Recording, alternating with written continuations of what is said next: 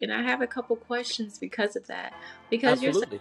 a prominent figure in the Atlanta scene, especially dealing with people of color, minorities, underserved communities.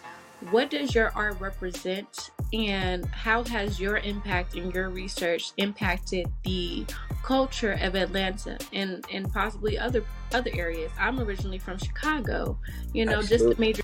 How has your art impacted the culture? Well, I think, that's kind of why I steered towards photographing and documenting hip hop. Like, Hmm.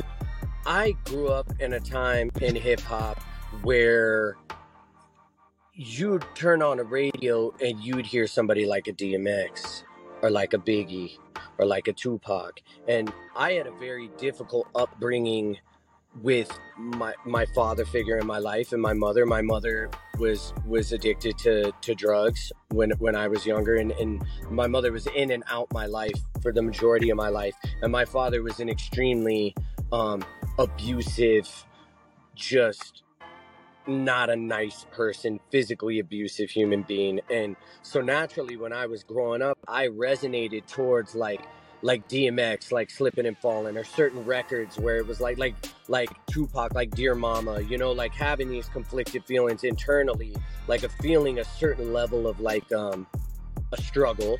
And I felt like I could relate to the message that was in the music, you know not that it had to do anything with race or with color or with anything. It had to do with just the message, which nowadays it's kind of hard for me with the music because, in my opinion, and this is just my opinion, I don't want to upset anybody, but it's like the message don't hit like it used to.